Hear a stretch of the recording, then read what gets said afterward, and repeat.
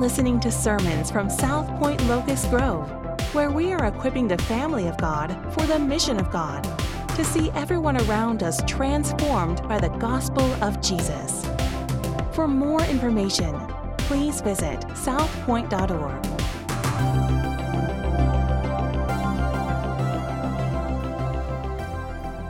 James chapter 1, and they did a much better job of giving you an overview than I would have done. And so now you understand everything about the book of James. And this morning, we're going to look at the first 11 verses of James chapter 1. So if you would turn in your Bibles there, or we have these James study guides that you can pick up at the Next Steps table, so that you can just kind of walk along and take notes and mark this up as we go through this book here in the next few weeks.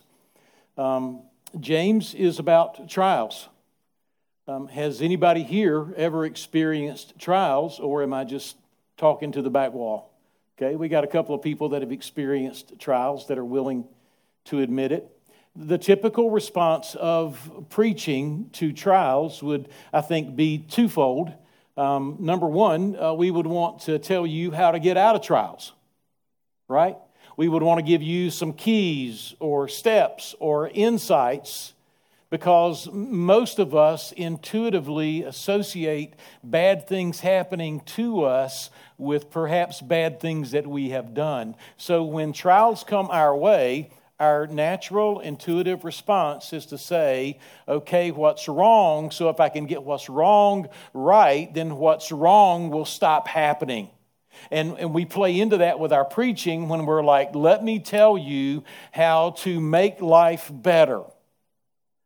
A second way we approach trials is not only let me tell you how to make life better, but a second way that we approach the issue of trials is this: if you will get it right, things will go well for you.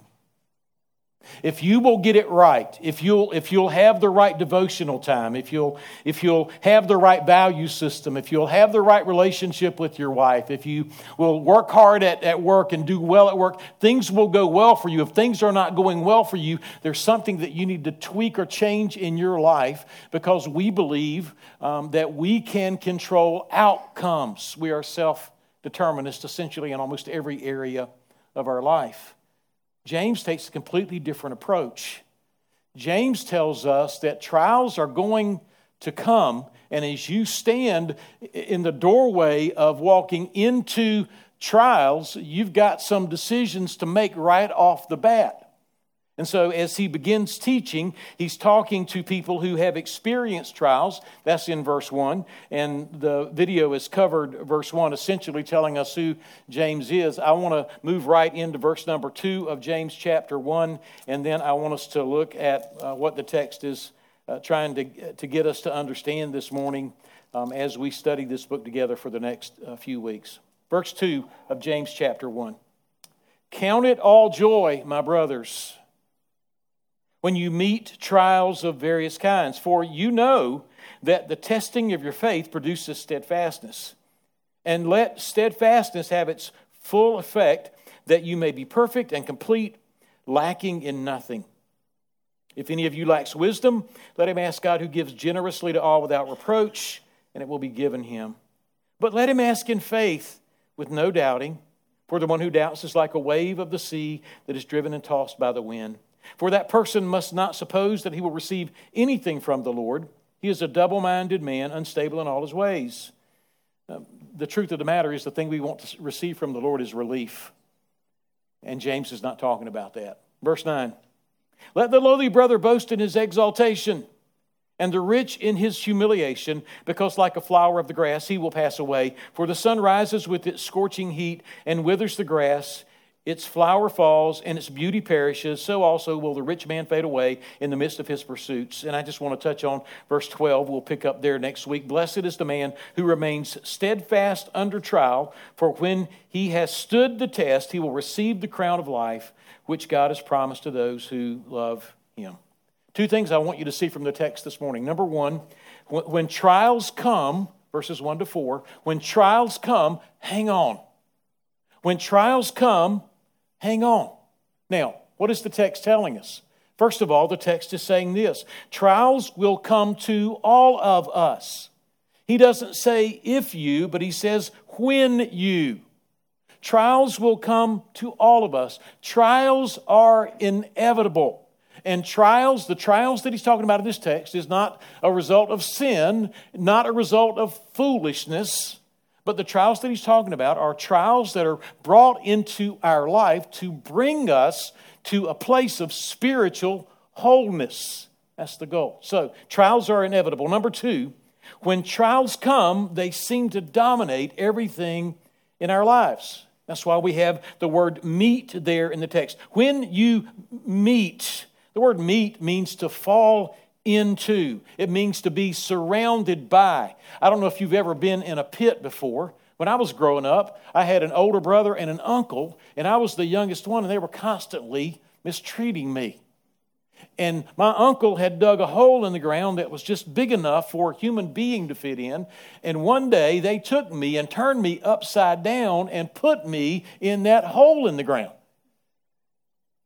I would almost bet you that I almost died while I was there, but you dare not tell your parents on your older uncle and brother, or they will neglect and shun you for the rest of your life.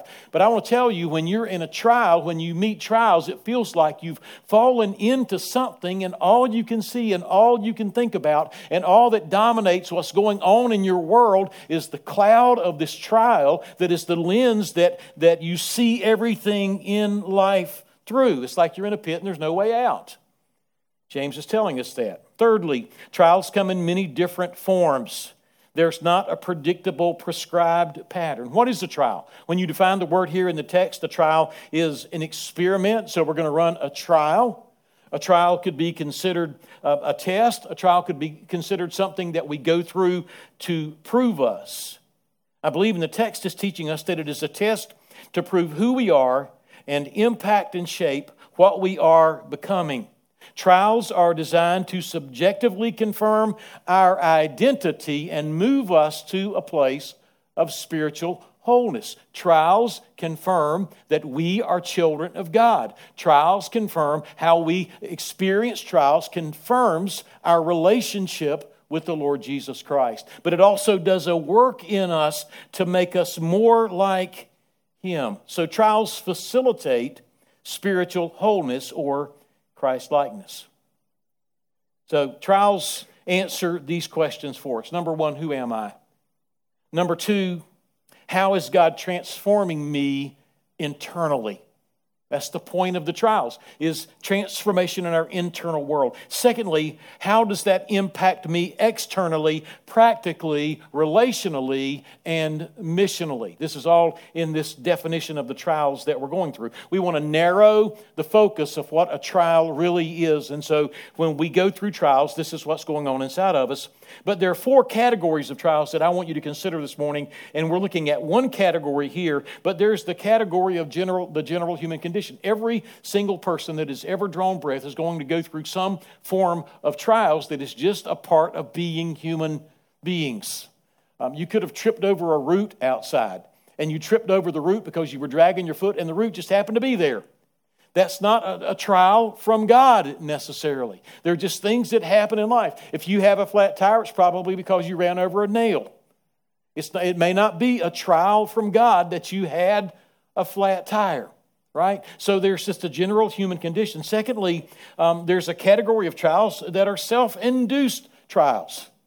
There could be physical conditions that we have based on the things that we eat or the habits that we participate in or don't participate in. A lack of exercise or too much of something that could kill us. And there are many things that do that. I think of self-induced suffering every time my wife picks up a knife or a pair of scissors. Because she's cutting something and I walk up behind her and say something and she turns around. I was at my daughter's this week and she's got a pair of scissors that will cut steel. Not really, but it looked like it. And she's got 4 little kids running around, and just like her mom, she grabs the scissors and they start cutting. And they don't take the time to see who's clear. My wife will grab a knife and start to open the box. And she'll grab it and start pulling it. I'm like, don't ever pull. Stop. Don't pull a knife toward yourself. One day she stabbed herself in the stomach with a knife. That's not a trial. Okay? So understand that's not what James is talking about. What he's talking about in trials are God-sent trials. They are trials that have a specific objective. And then a fourth category of trials is trials for the glory of God. And you can go to John chapter 9 and verse 2, and they're like, why is this man in this condition? He's in that condition so that in this moment, God could be glorified through his healing. So these are the categories of trials. So trials come in many different forms. But there are these specific trials that James is talking about that the Lord is using to bring about transformation not only internally but externally.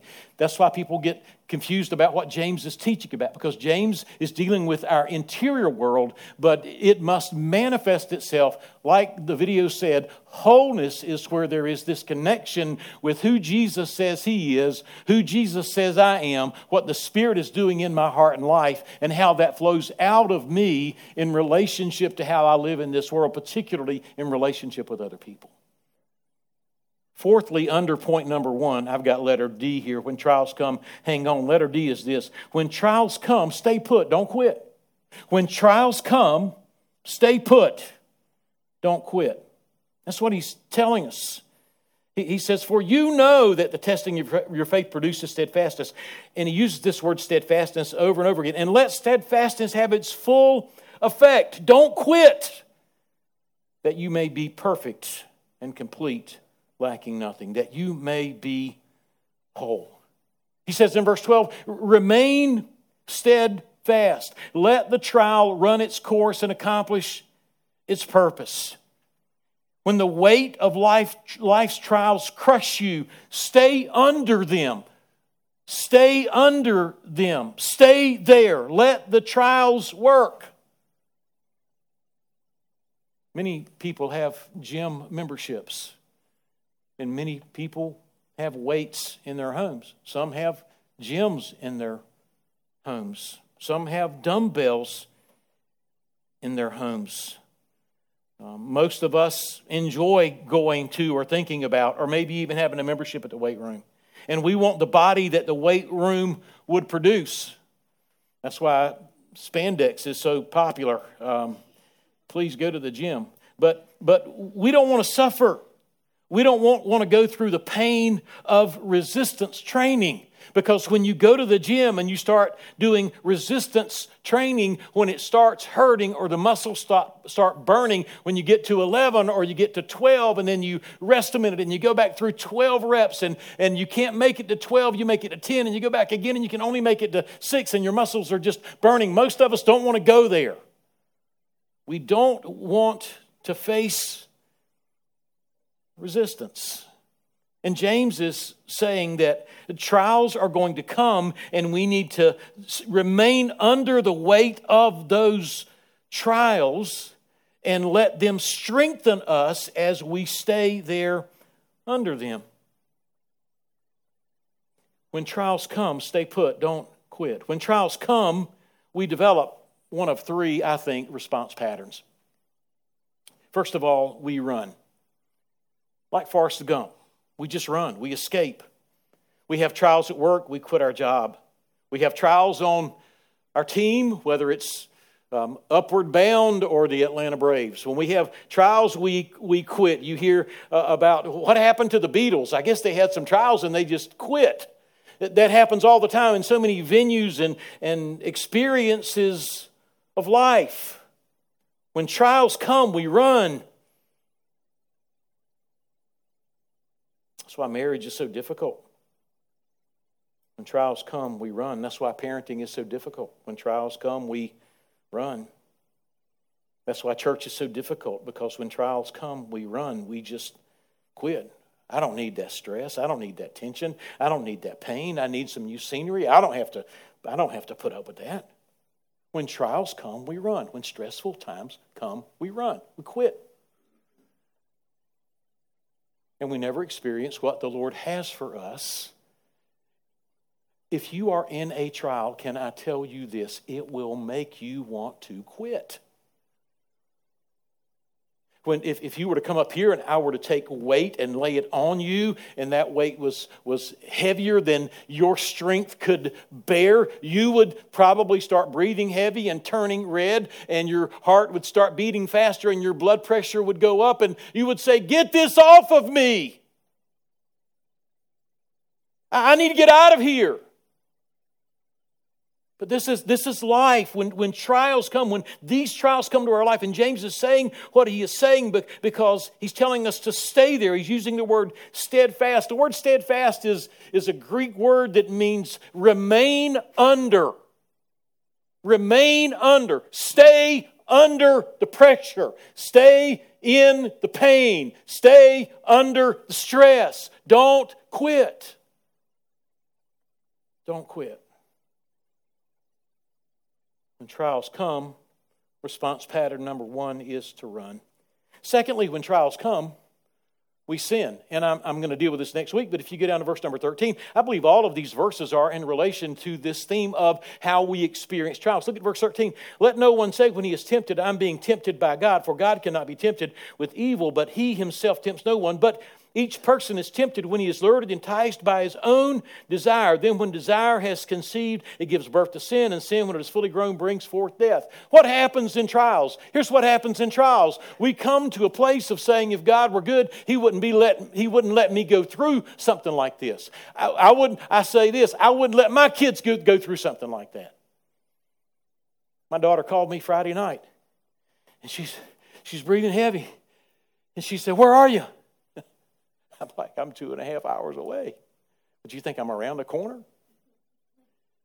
She said, "I just walked out on our porch because they were shooting some fireworks." And she lives up on a hill up in the mountains of North Georgia. And they were shooting off some fireworks. And I went out to look at the fireworks. And there was this huge snake laying on our screened-in porch. And I'm like, all right, I'll be there in 15 minutes, you know.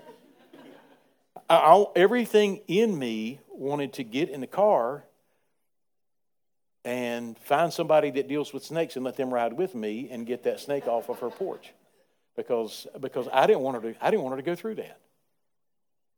I didn't want the snake to come in the house. I didn't want the snake to bite the dog. I didn't want the snake to be on the porch. I didn't want the snake to be in the yard. I didn't want the snake to be in Georgia.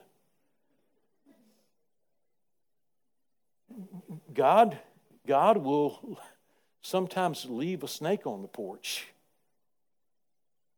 I'm not God. God's not like me. God does things different than I do.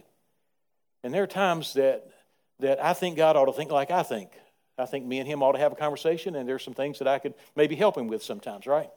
And I say that in jest, but I also say it in reality, because we think that when we get frustrated with what God is doing, or we get angry, or we get rebellious with what God is doing in our lives to make us more like Him.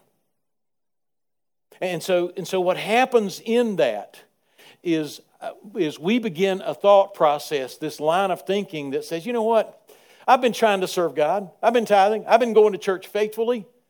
I love my wife. I'm faithful to my wife. I love my kids. I read the Bible with them every night. Why am I going through this? What in the world is wrong? And by the way, sin is always crouching at the door and waiting and tempting and enticing. And when we get in trials, we need some hope and some comfort. And I want to tell you that in the midst of trials, Satan will come and offer you some temporary, destructive comfort, but it is comfort nonetheless that lures us right into sin. So when trials come, we sin.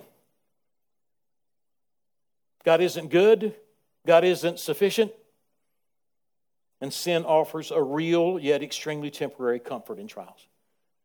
Has anybody else ever experienced that besides me?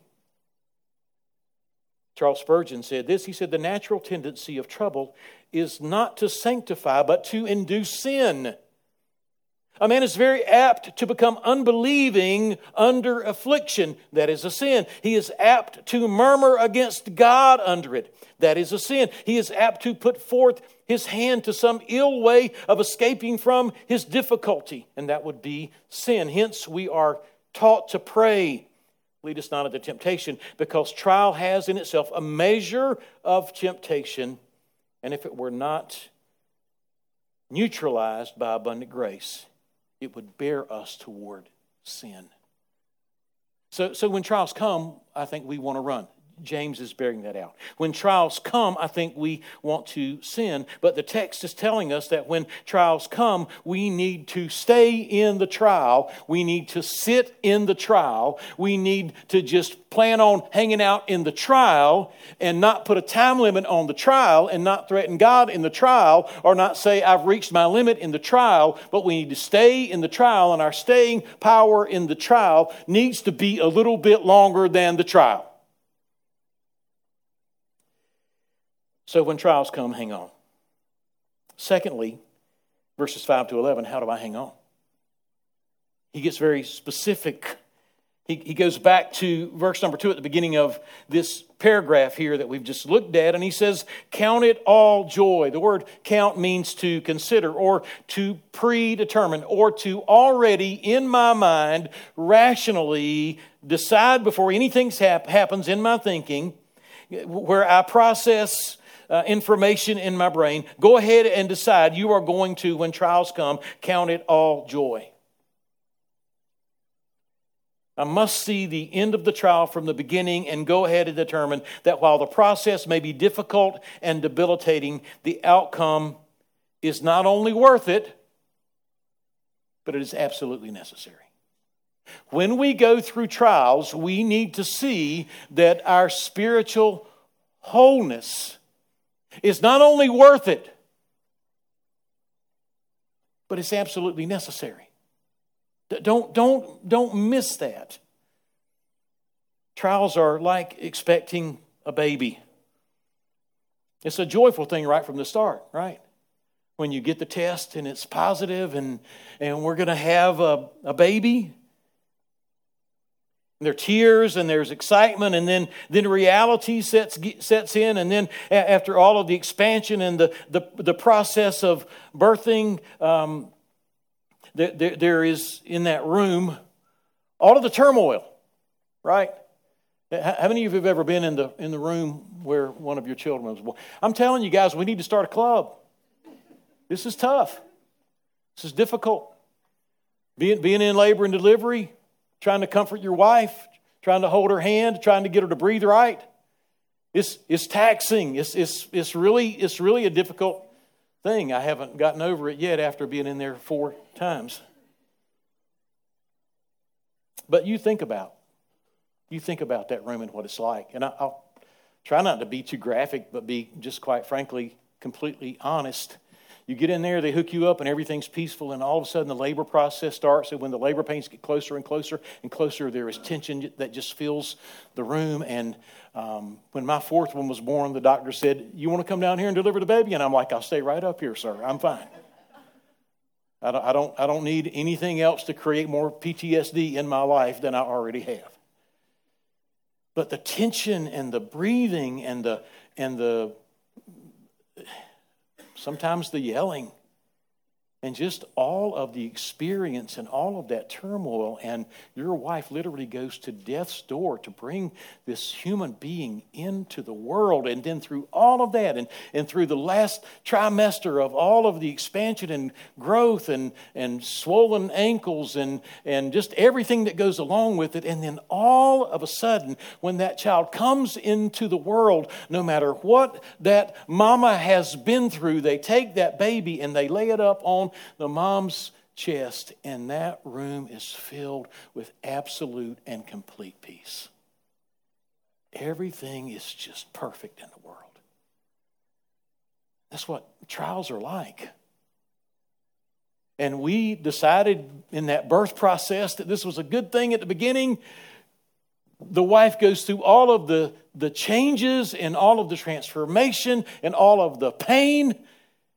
And then the trial is over and the baby is born. And so James is telling us that this is what trials look like. It ends up in this place where there is spiritual wholeness, and it is worth it. The outcome of the trial is worth it. It ultimately brings joy. But while we're in it, we can't see it. You know, you go to Lamaze class and they're like, oh, you get a focal point on the ceiling and try your breathing exercises, and it just doesn't work.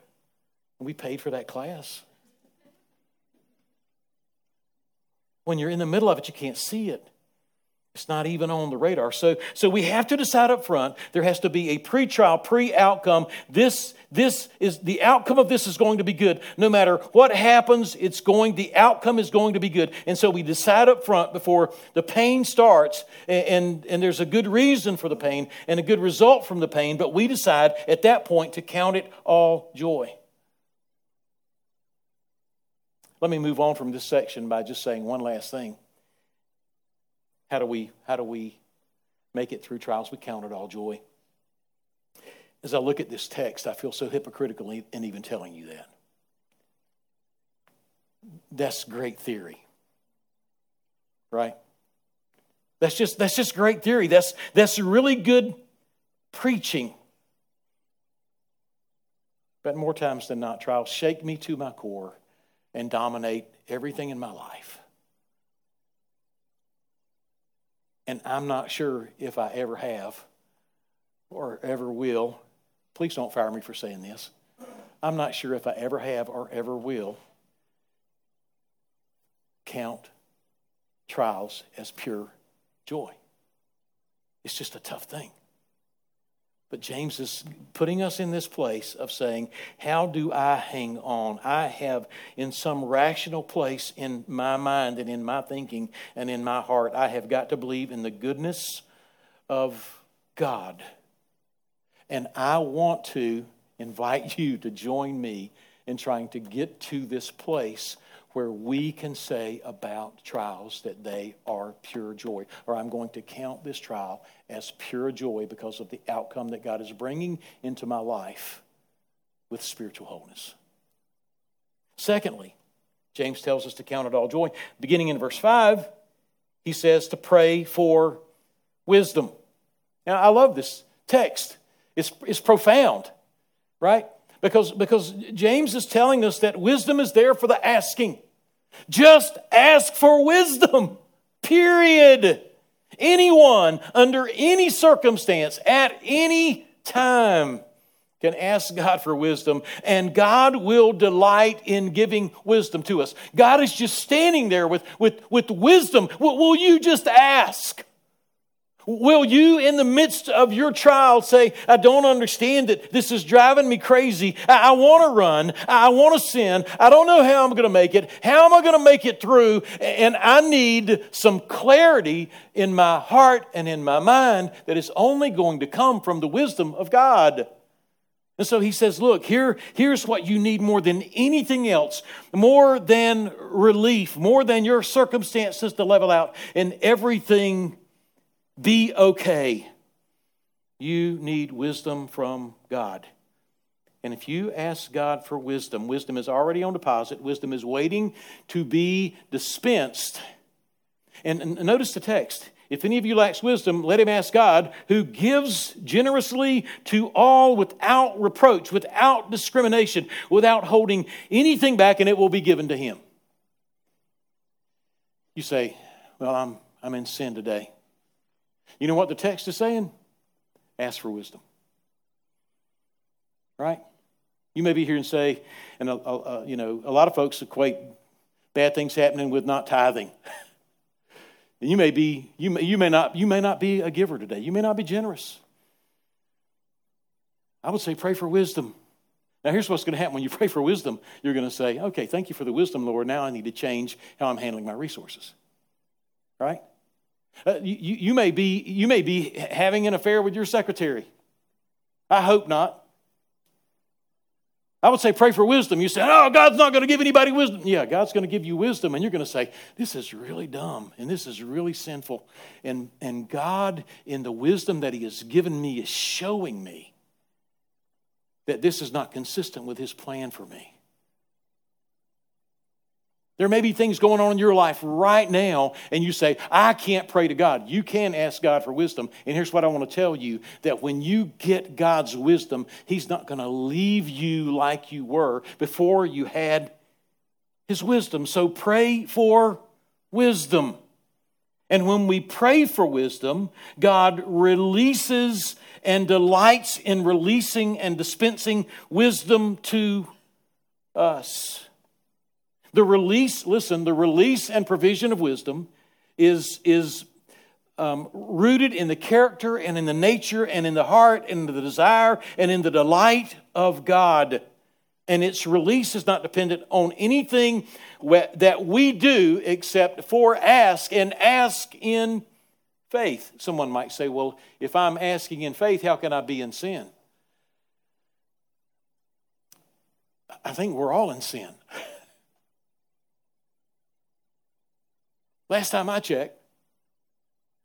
Does asking in faith mean asking in perfection? Absolutely not. Asking in faith means that I know that I'm in a situation that I can't make it through on my own, and my thinking isn't going to get me through. My reasoning isn't going to get me through.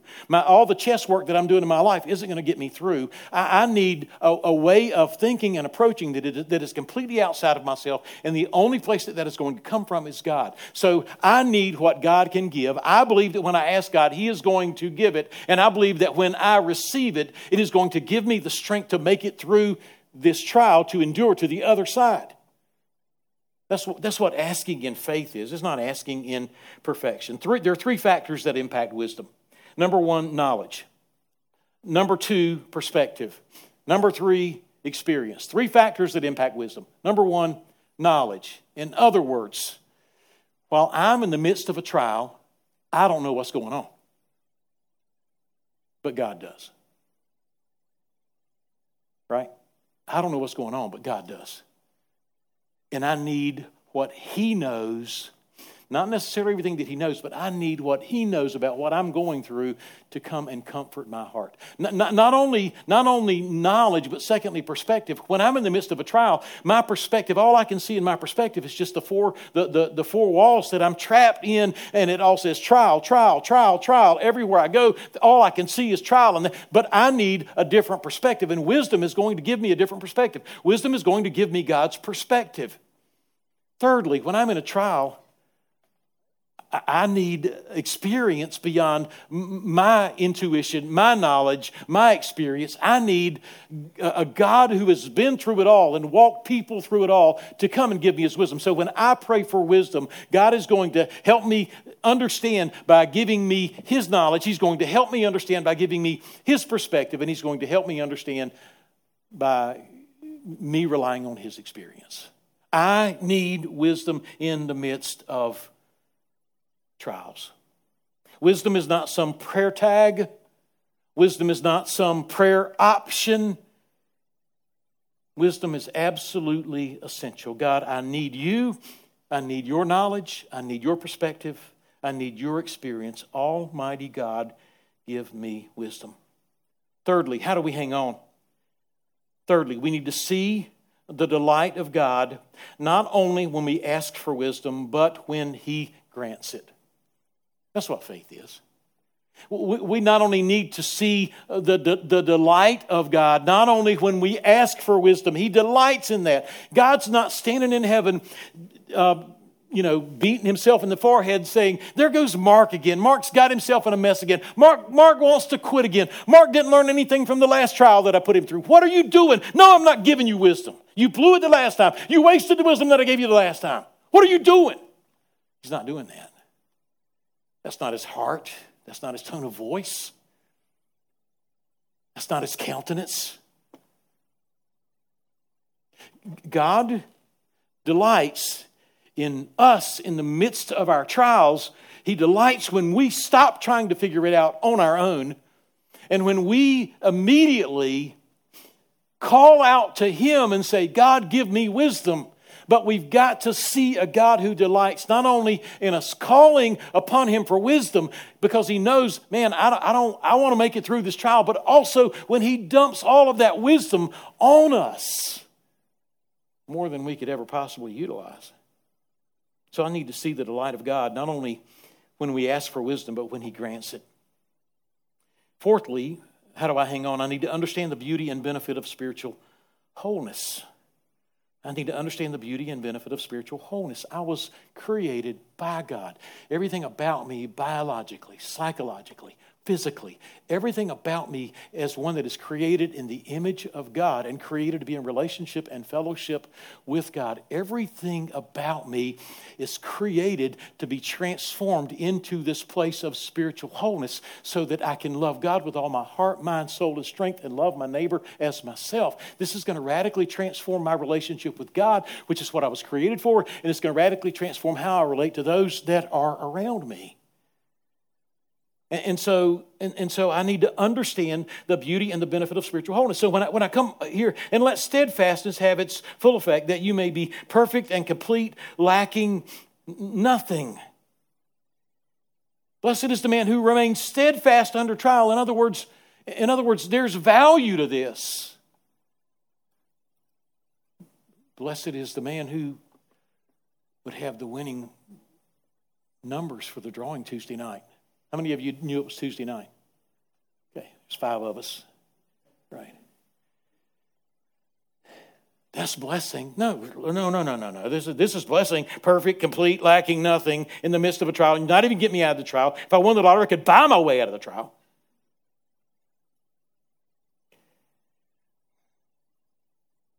Crown of life?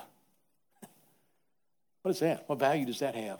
So I must understand the beauty and the benefit of spiritual wholeness versus circumstantial happiness. Spiritual wholeness, which is our deepest longing and need, will not come apart from the wisdom of God that enables us to endure the trials of life. Spiritual wholeness will not be ours apart from having the wisdom of God, which enables us to endure the trials of life. Fifthly, I need to rely on the resources of God. And he gives us this in verses 9 to 11. Let the lowly brother boast in his exaltation and the rich in his humiliation. The lowly brother who's struggling, listen to me, a lowly brother who's struggling could fall into the temptation of victimhood. That puts you in a very large crowd today. There is great power in being a victim. Great power in being a victim. Our society is just immersed in victimhood. So here's a person, and they could be like, I'll tell you what, I'm under trials, and I'm poor, and I don't have anything, and woe is me. And he's like, whoa, wait a minute. Let the lowly brother boast in his exaltation. How am I exalted? I'm created in the image of God. I'm a child of God. I'm a joint heir with Jesus Christ. I'm grafted into the family of God. I'm adopted. And the rich in his humiliation. The poor is going to be a victim, and the rich, they're going to try to fix everything with their money. Right? And he's like, hey, guys, look, it's not about you being a victim in your poverty, and it's not about you being victorious in your prosperity. It's about you recognizing that when you go through trials, you need wisdom, and you also need spiritual transformation that is a result of enduring those trials, spiritual wholeness. Therefore, we will not rely on these things that are manipulative like we see so frequently around us, but we will rely on the resources of God. When trials come, I will not take matters into my own hands, but I will rely on the resources of God. And then finally, how do we hang on? We need to realize that hanging on is your only viable option that produces the only appropriate outcome. Hanging on in trials is your only viable. In other words, you can't quit. You can't. Quitting is not an option. That's, again, verse 12. Blessed is the man who remains steadfast under trial. Blessed is the man who, when the weight of a trial is laying down on him and crushing his life, and he doesn't know why, he just stays there until God finishes the work that he's doing in the midst of the trial. You can push that weight off or try to. You can run from God. You can fall into sin. But if you're a believer in Christ, that same trial's coming back around.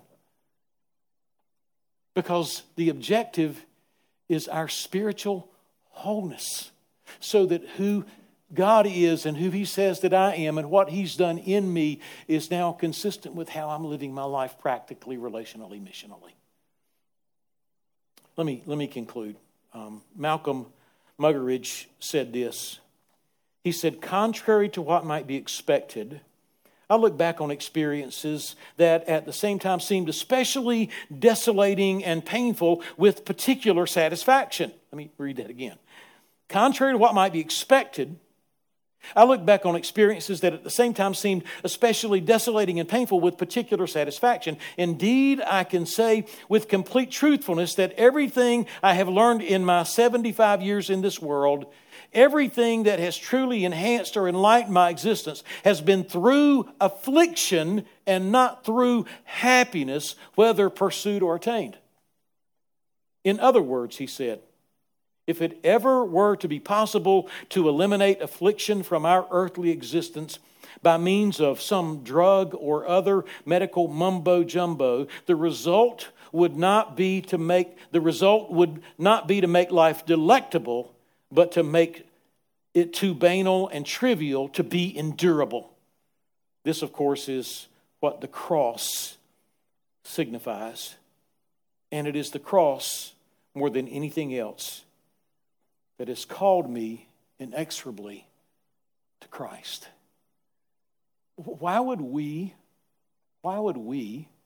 think that trials should not come our way when our very redemption and our only hope has come from the perfect Son of God leaving heaven and going to the cross and dying there and bearing our sin?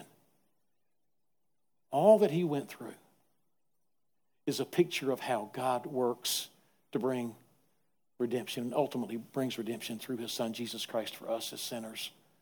Jesus rose victorious over it. Why would we look at suffering any different than to believe that God is using that to transform us from who we are by the power of the Spirit that lives in us into what He wants to be, to a place of spiritual wholeness? Just 5 bullet points, one-liners. Don't go looking for trials, but when they come, don't look for an easy way out. Don't go looking for trials, but when they come, don't go looking for an easy way out. Secondly, there is no other way for you to experience His fullness or yours apart from painful, powerful, debilitating trials. There is no other way by God's design for you to experience His fullness except to go through trials.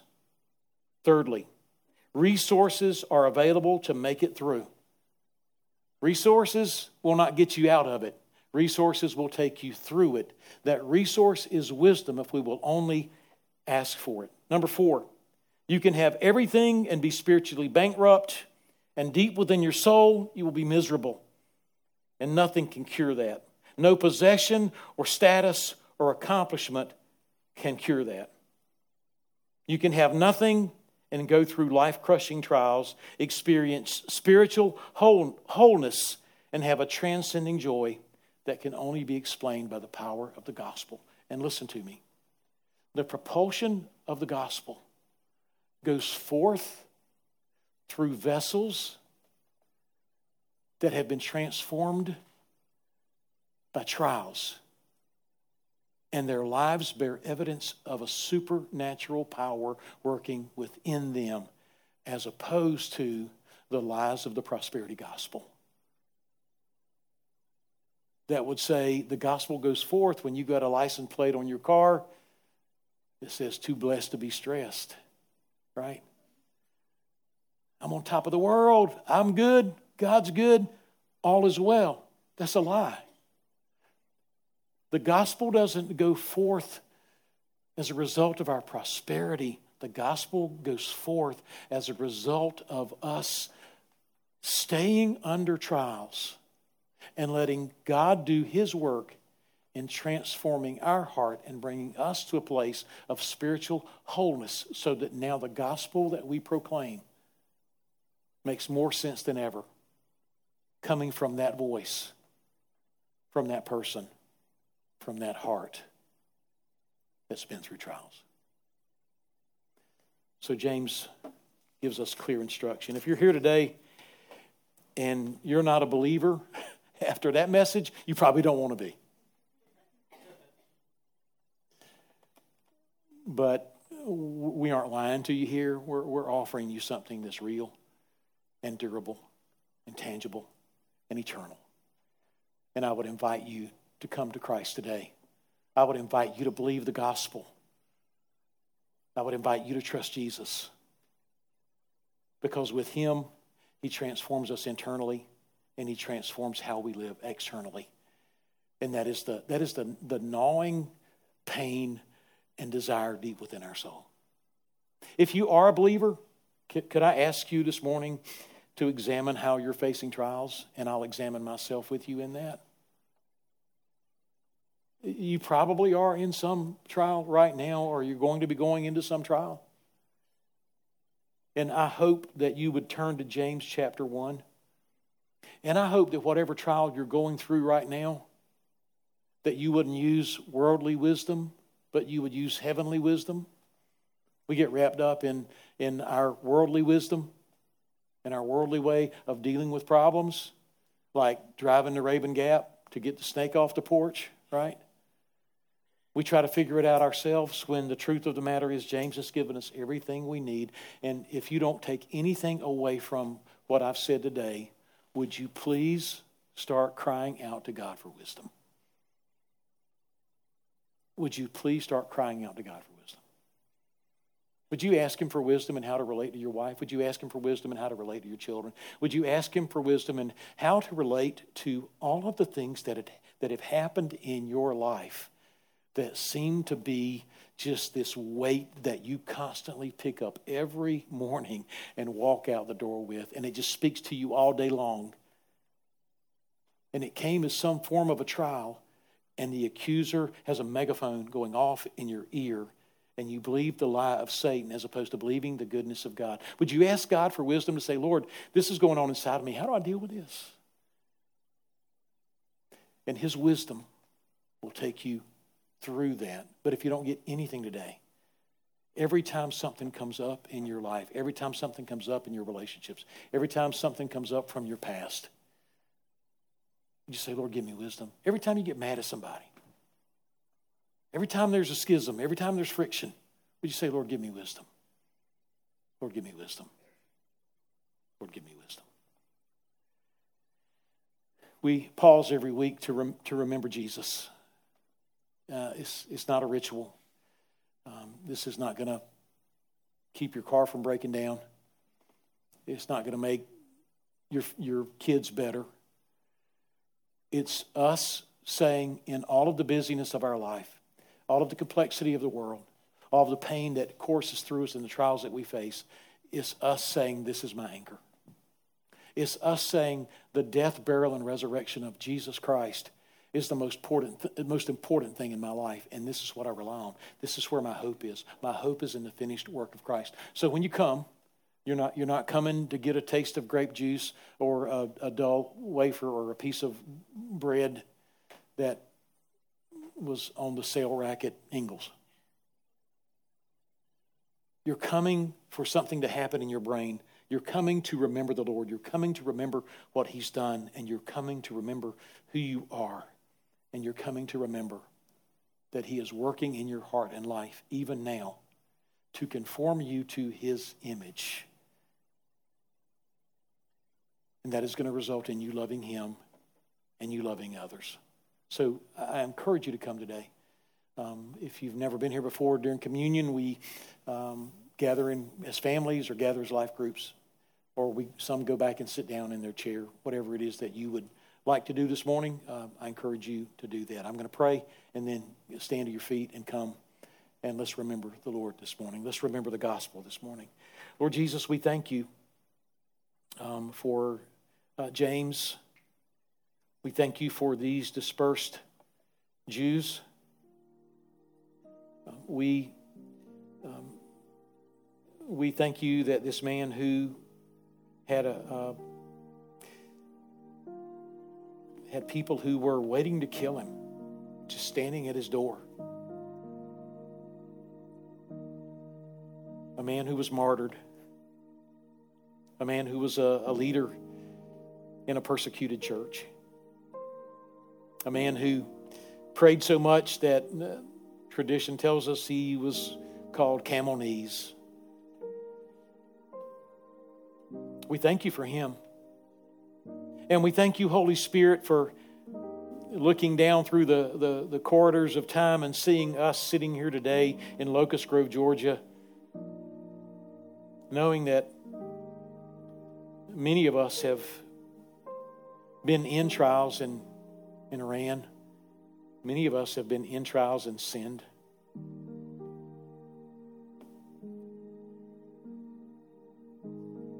I pray you would help us today, Lord. When the weight comes, I pray we would just cry out for wisdom. I pray we would just cry out for strength. And I pray for those that may not know you, that have never believed the gospel. I pray they would believe this morning. I pray that they would believe on the Lord Jesus Christ.